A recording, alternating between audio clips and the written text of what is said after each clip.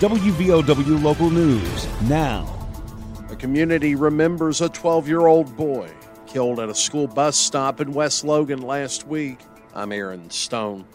Chance Artist, a 7th grade student at Logan Middle School, died as a result of injuries from that accident with a vehicle on Friday. Logan County Sheriff's Department, still investigating, say the vehicle turning onto 11th Street from Route 10 at West Logan struck and killed Artist.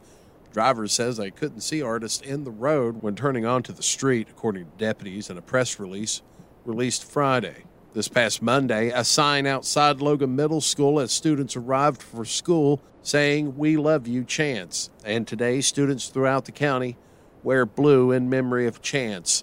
Logan Middle School Principal Brian Atkinson says a T-shirt fundraiser is underway with all the proceeds going to the family. Monetary donations are being accepted at a GoFundMe page set up by the family as well. WVOW Logan. Medical emergencies are never expected. They just happen. And when they do, it's critical to know that the skilled emergency medicine specialists and advanced diagnostic technologies at Logan Regional Medical Center are nearby. With imaging, laboratory, and surgery services close, you have access to all the resources you need for high-quality emergency medical care. Logan Regional Medical Center. Be well, live well, that's why we're here. For more information, visit LoganRegionalMedicalCenter.com. An individual in custody following a multiple county police pursuit. Huntington police commenced that chase around Norway Avenue in Huntington Monday. Driver was speeding and running stop signs, according to police. That chase ended in Chapmanville Monday night with the arrest of the driver by state police. Name of the driver and the charges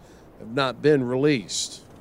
A woman allegedly carjacked by a murder suspect this weekend has been located and is safe, according to the Kentucky State Police, after Ohio murder suspect David Maynard was shot and killed by authorities at a gas station Sunday morning. The whereabouts of one of his alleged victims was not initially understood. Troopers say that Maynard got a ride from the woman from Louisa to Cerrito. The incident began when Maynard was seen in Canova around 9 o'clock Saturday night. Shelter in place was issued for the residents of the area.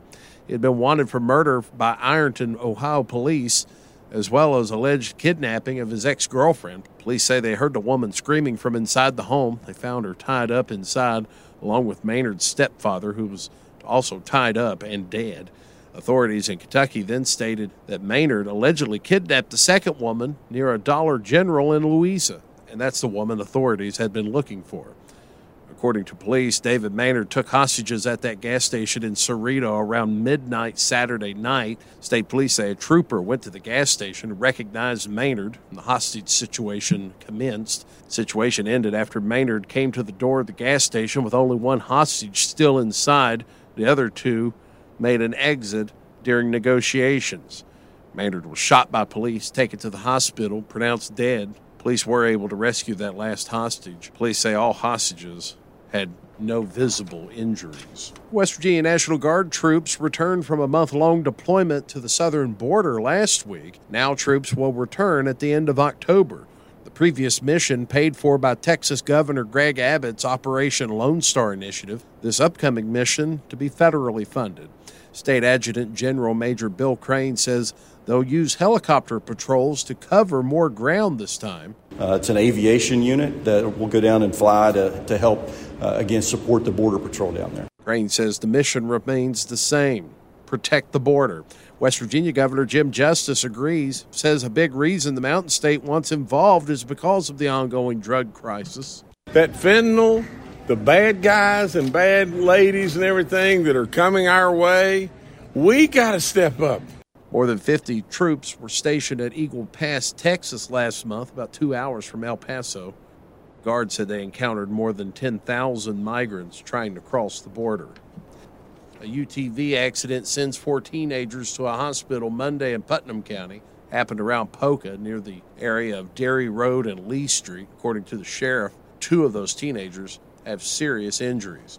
And the next meeting of the Logan County Commission is set for this evening, 5 o'clock, in the boardroom of the Ralph R. Willis Career and Technical Center at 3 Mile Curve.